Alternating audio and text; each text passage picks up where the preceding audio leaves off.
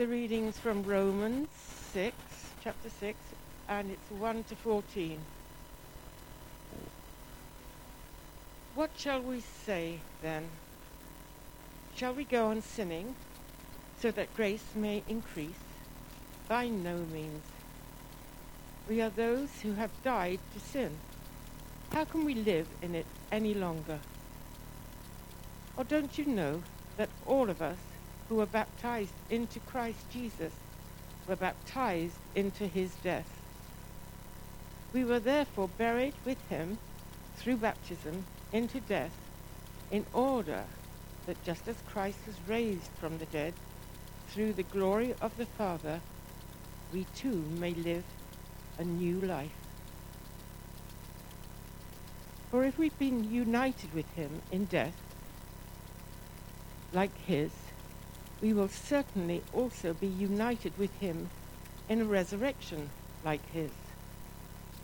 For we know that our old self was crucified with him, so that the body ruled by sin might be done away with, that we should no longer be slaves to sin, because anyone who has died has been set free from sin.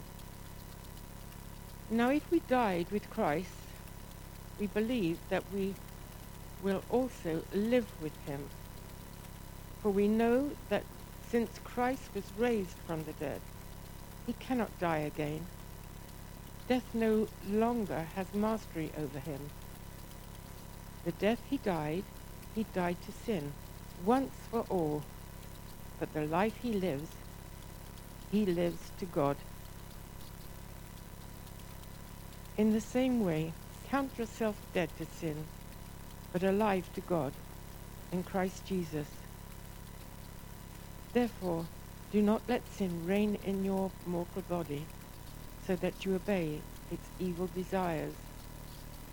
Do not offer any part of yourself to sin as an instrument of wickedness, but rather offer yourselves to God as those who have been brought from death to life, and offer every part of yourself to him as an instrument of righteousness. For sin shall no longer be your master, because you are not under the law, but under grace. This is the word of the Lord.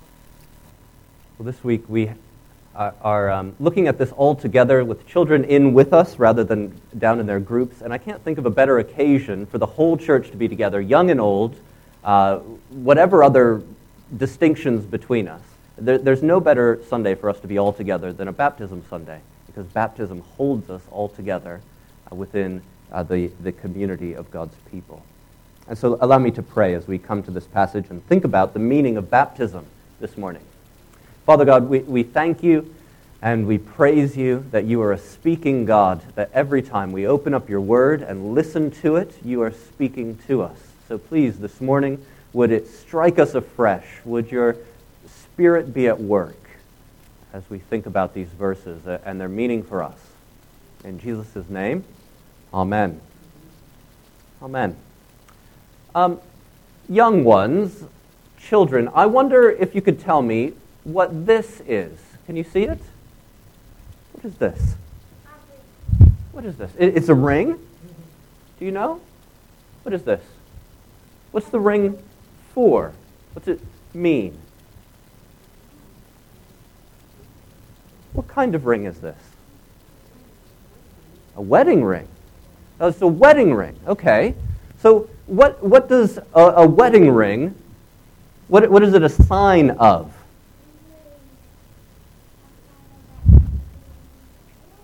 Is it a sign that we believe in God? Well, not exactly.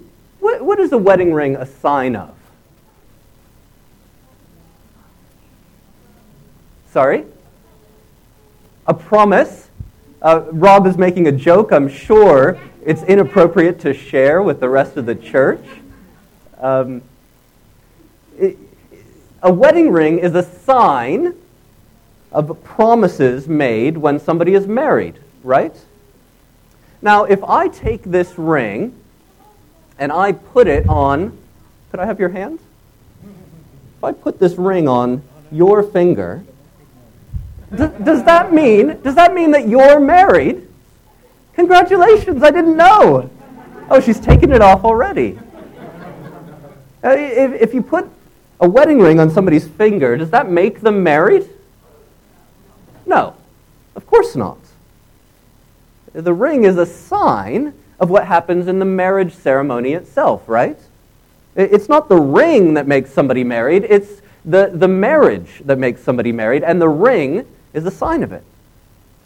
Now, baptism is a lot like a wedding ring. It's the sign of something promised. In baptism, water, rather than a ring, is the outward and visible sign of a promise of what God is doing inside His people spiritually. And that is what our key verse this morning tells us in chapter 6, verse 4, our key verse, right there. We were therefore buried with Him through baptism into death, in order that just as Christ was raised from the dead, through the glory of the Father, we too may live a new resurrection life. So what is baptism a sign of? What is it a sign of, according to this verse? Death, okay? So we're here to celebrate a death this morning, a death of the old and a new life being raised up. Baptism is a sign of death and resurrection, or to put it in other words, baptism is a sign of what happens when Jesus saves His people. So let's see if we can understand that.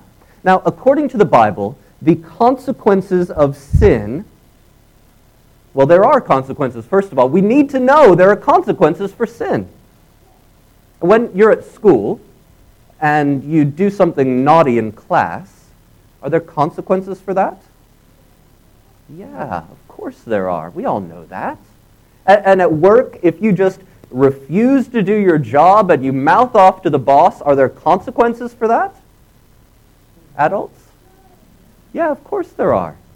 Of course there are. We know that there are consequences if you punch a classmate or if you don't do your work. And according to the Bible, there's a consequence for sin. And what is sin? Well, this mnemonic, this way of remembering what sin is, I think is very helpful for children and adults alike, because we might think of sin as like the naughty thing I shouldn't do, and that's not the whole of sin. The problem with sin is what we're saying to God in sin. And so a way of remembering is to think of it S-I-N. Shove off God, I'm in charge, no to your rules. You see? It's a whole attitude of life for us. To say, shove off, I don't need you, God. I'm in charge of my own life. Why should I listen to you? No to your rules for me. I make up my own rules in life. That's what sin is. And God says that the consequence of sin is death. Sin is the reason why there is death in the world. Sin separates us from all the good things of life. It ruins them. And it even separates us from life itself, because God is the source of life. And so when we sin, when we say shove off God, we say shove off life itself. And we embrace death. But the Bible tells us that God is so loving. This verse continues in chapter 6, verse 23. God is so loving and so good that He made a way for His people to be saved from sin and its consequences. He did it through Jesus. Jesus, you see, never sinned. He never deserved death. He never earned that wage. And yet Jesus did die on the cross. So why was that? It doesn't make sense if the wages of sin is death, but Jesus never sinned and He died. Well, how does that make sense? Well, He died to take the punishment that you and I deserve for our sin. The wages that we've earned, He accepted, so that He could give us the wages that He's earned. And what has He earned? The free gift of God is eternal life in Jesus Christ our Lord. That is what He earned. And that is what He gives His people. And baptism is the visible sign that Jesus gave that preaches this message. When we see a person go under the water, it's like they're being buried in the grave in death. And when they rise up out and gasp for breath, I won't hold you under very long, Nicole or Josiah, but when they come out, that is a symbol, a sign of new life, resurrection from the dead. All Christian people are united with Jesus in his death. He paid the penalty for our sin. And when they're raised out of the water, it's a sign of how all Christian people are united with Jesus in his resurrection. He gives us the reward of his righteousness. Baptism is a sign with a message. Now, what do these signs? We're going to look at a few signs. You tell me what they mean. What do they communicate about the owner? What is this sign? Well, let's avoid politics. Just tell me the bare minimum. What does this sign mean about the owner?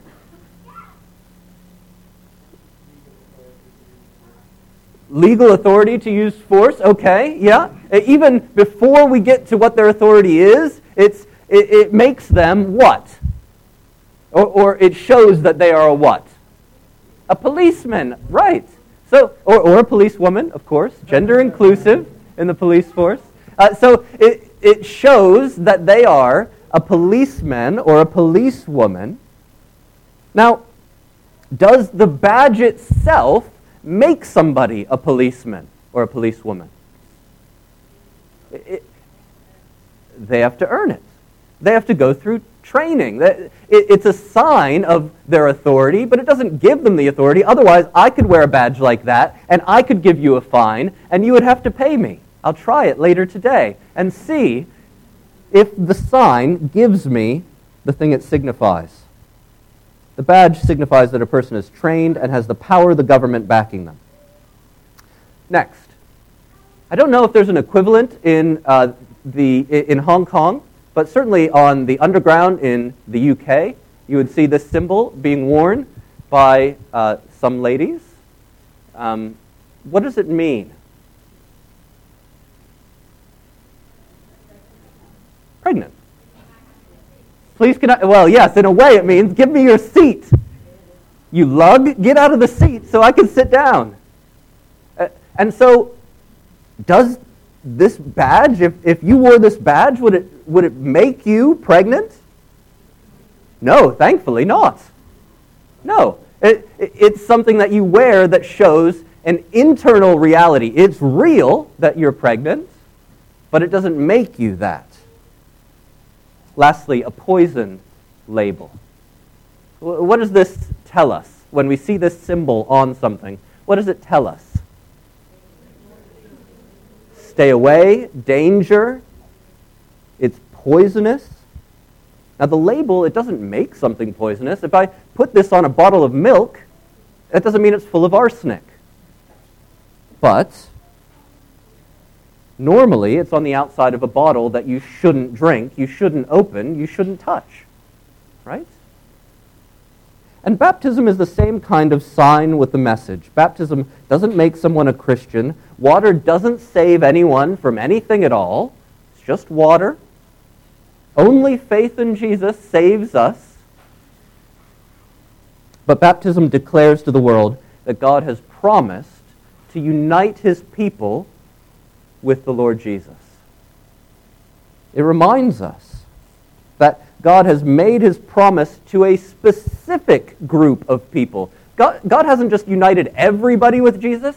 He's united a specific group, and that is the church, Christian people. The community of all the baptized are united with Jesus. And it reminds us that God has made these promises to anyone who will take them up by faith. It encourages anyone who's not yet a Christian to put their faith in Jesus and to be given new life in him. And so when we baptize Nicole today, when we baptize Josiah today, that is a declaration to both of them in a physical sort of way that these promises of God are to you, and God will be faithful to these promises. That whether we've already taken hold of them, as Nicole has done, she's an adult, she's able to say, yes, this is what I believe, or whether, like Josiah, he's not yet able to say, yes, this is what I believe, but when he takes hold of them by faith, as he will be raised to do, as he will be taught to do, when he takes hold of them by faith, all these promises will be true of him. Do you see? And actually, I think even more surprisingly, even if someone rejects these promises and says, I don't want Jesus to be united to me, well, baptism declares that God's saving promises are still true.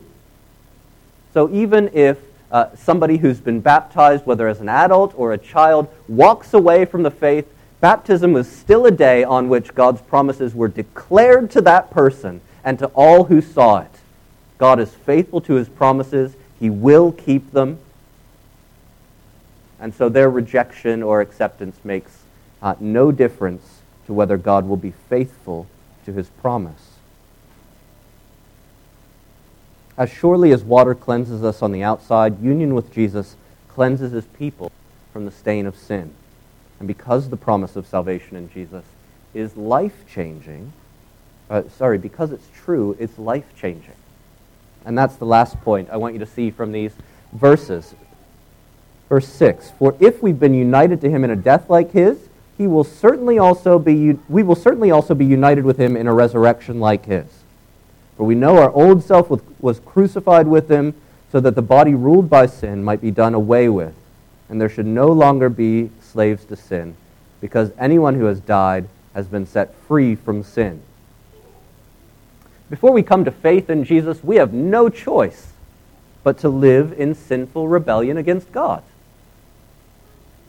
It's like we are the crew on a certain kind of ship. I wonder if you can see, who are these? What are these? They're wearing an earring. They're wearing an eye patch. Do you recognize those? What are these? Pirates? I hear whispers of pirates. And pirates are people who will steal from other ships that they shouldn't steal from. And so before baptism, before we come to faith in the Lord Jesus, actually, because it's the faith that saves, it's like we're the crew on a pirate ship. We're sailing under this flag, the Jolly Roger. When you see this flag out on the high seas, you're scared. And we might work very hard. So this pirate might be very nice to this pirate. They might get on really, really well. They might show love and concern for each other. When this one's sick, this one cares for him. And they always treat each other honestly. They always do their best in every sort of way. And yet, they're still sailing under this banner. And the whole trajectory of their lives is one of being pirates, of rejecting the right authority of the king. But baptism is a sign of what happens when we come to faith in Jesus. We die to a life of sinful rebellion, and we're raised to a new life of service to the true king. The sign of the Jolly Roger goes down. The sign of the cross comes up. And so therefore, whatever we do on that new ship that we're on, we change ships, we're on this new one under the sign of the cross, whatever we do, even if I'm sometimes not very nice to people, even if I sometimes have doubt in my heart towards God, even if I sometimes do the wrong thing, say the wrong thing, I'm still on the right ship.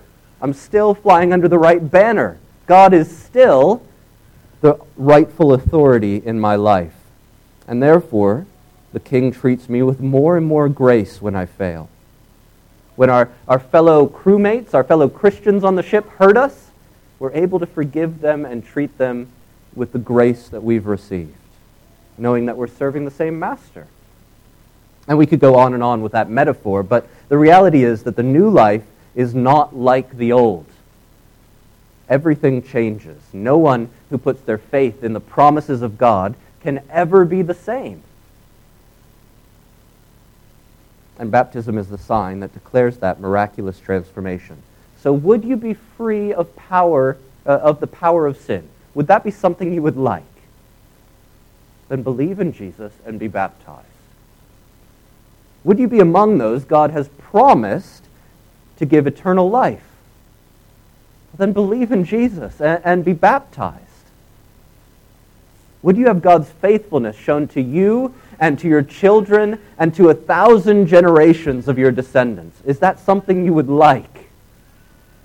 Then believe in Jesus and be baptized. His promises are to you and to your children. And if you've already been baptized, whether as a child or as an adult, then know that God's promises are to you. You have died with Jesus to sin. You have been raised with Jesus to eternal life. So offer yourselves to God as those who've been raised from death to life.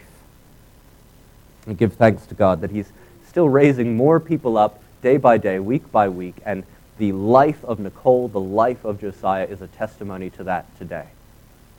God is raising people up. So let's pray.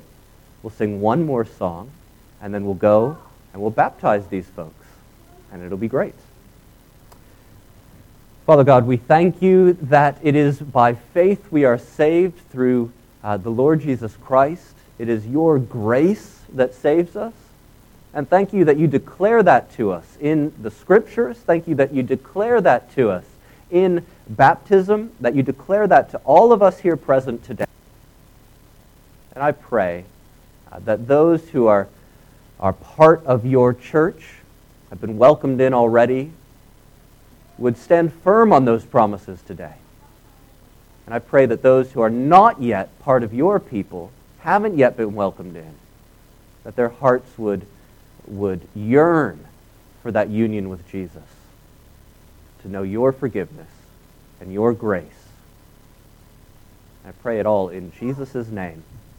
Amen.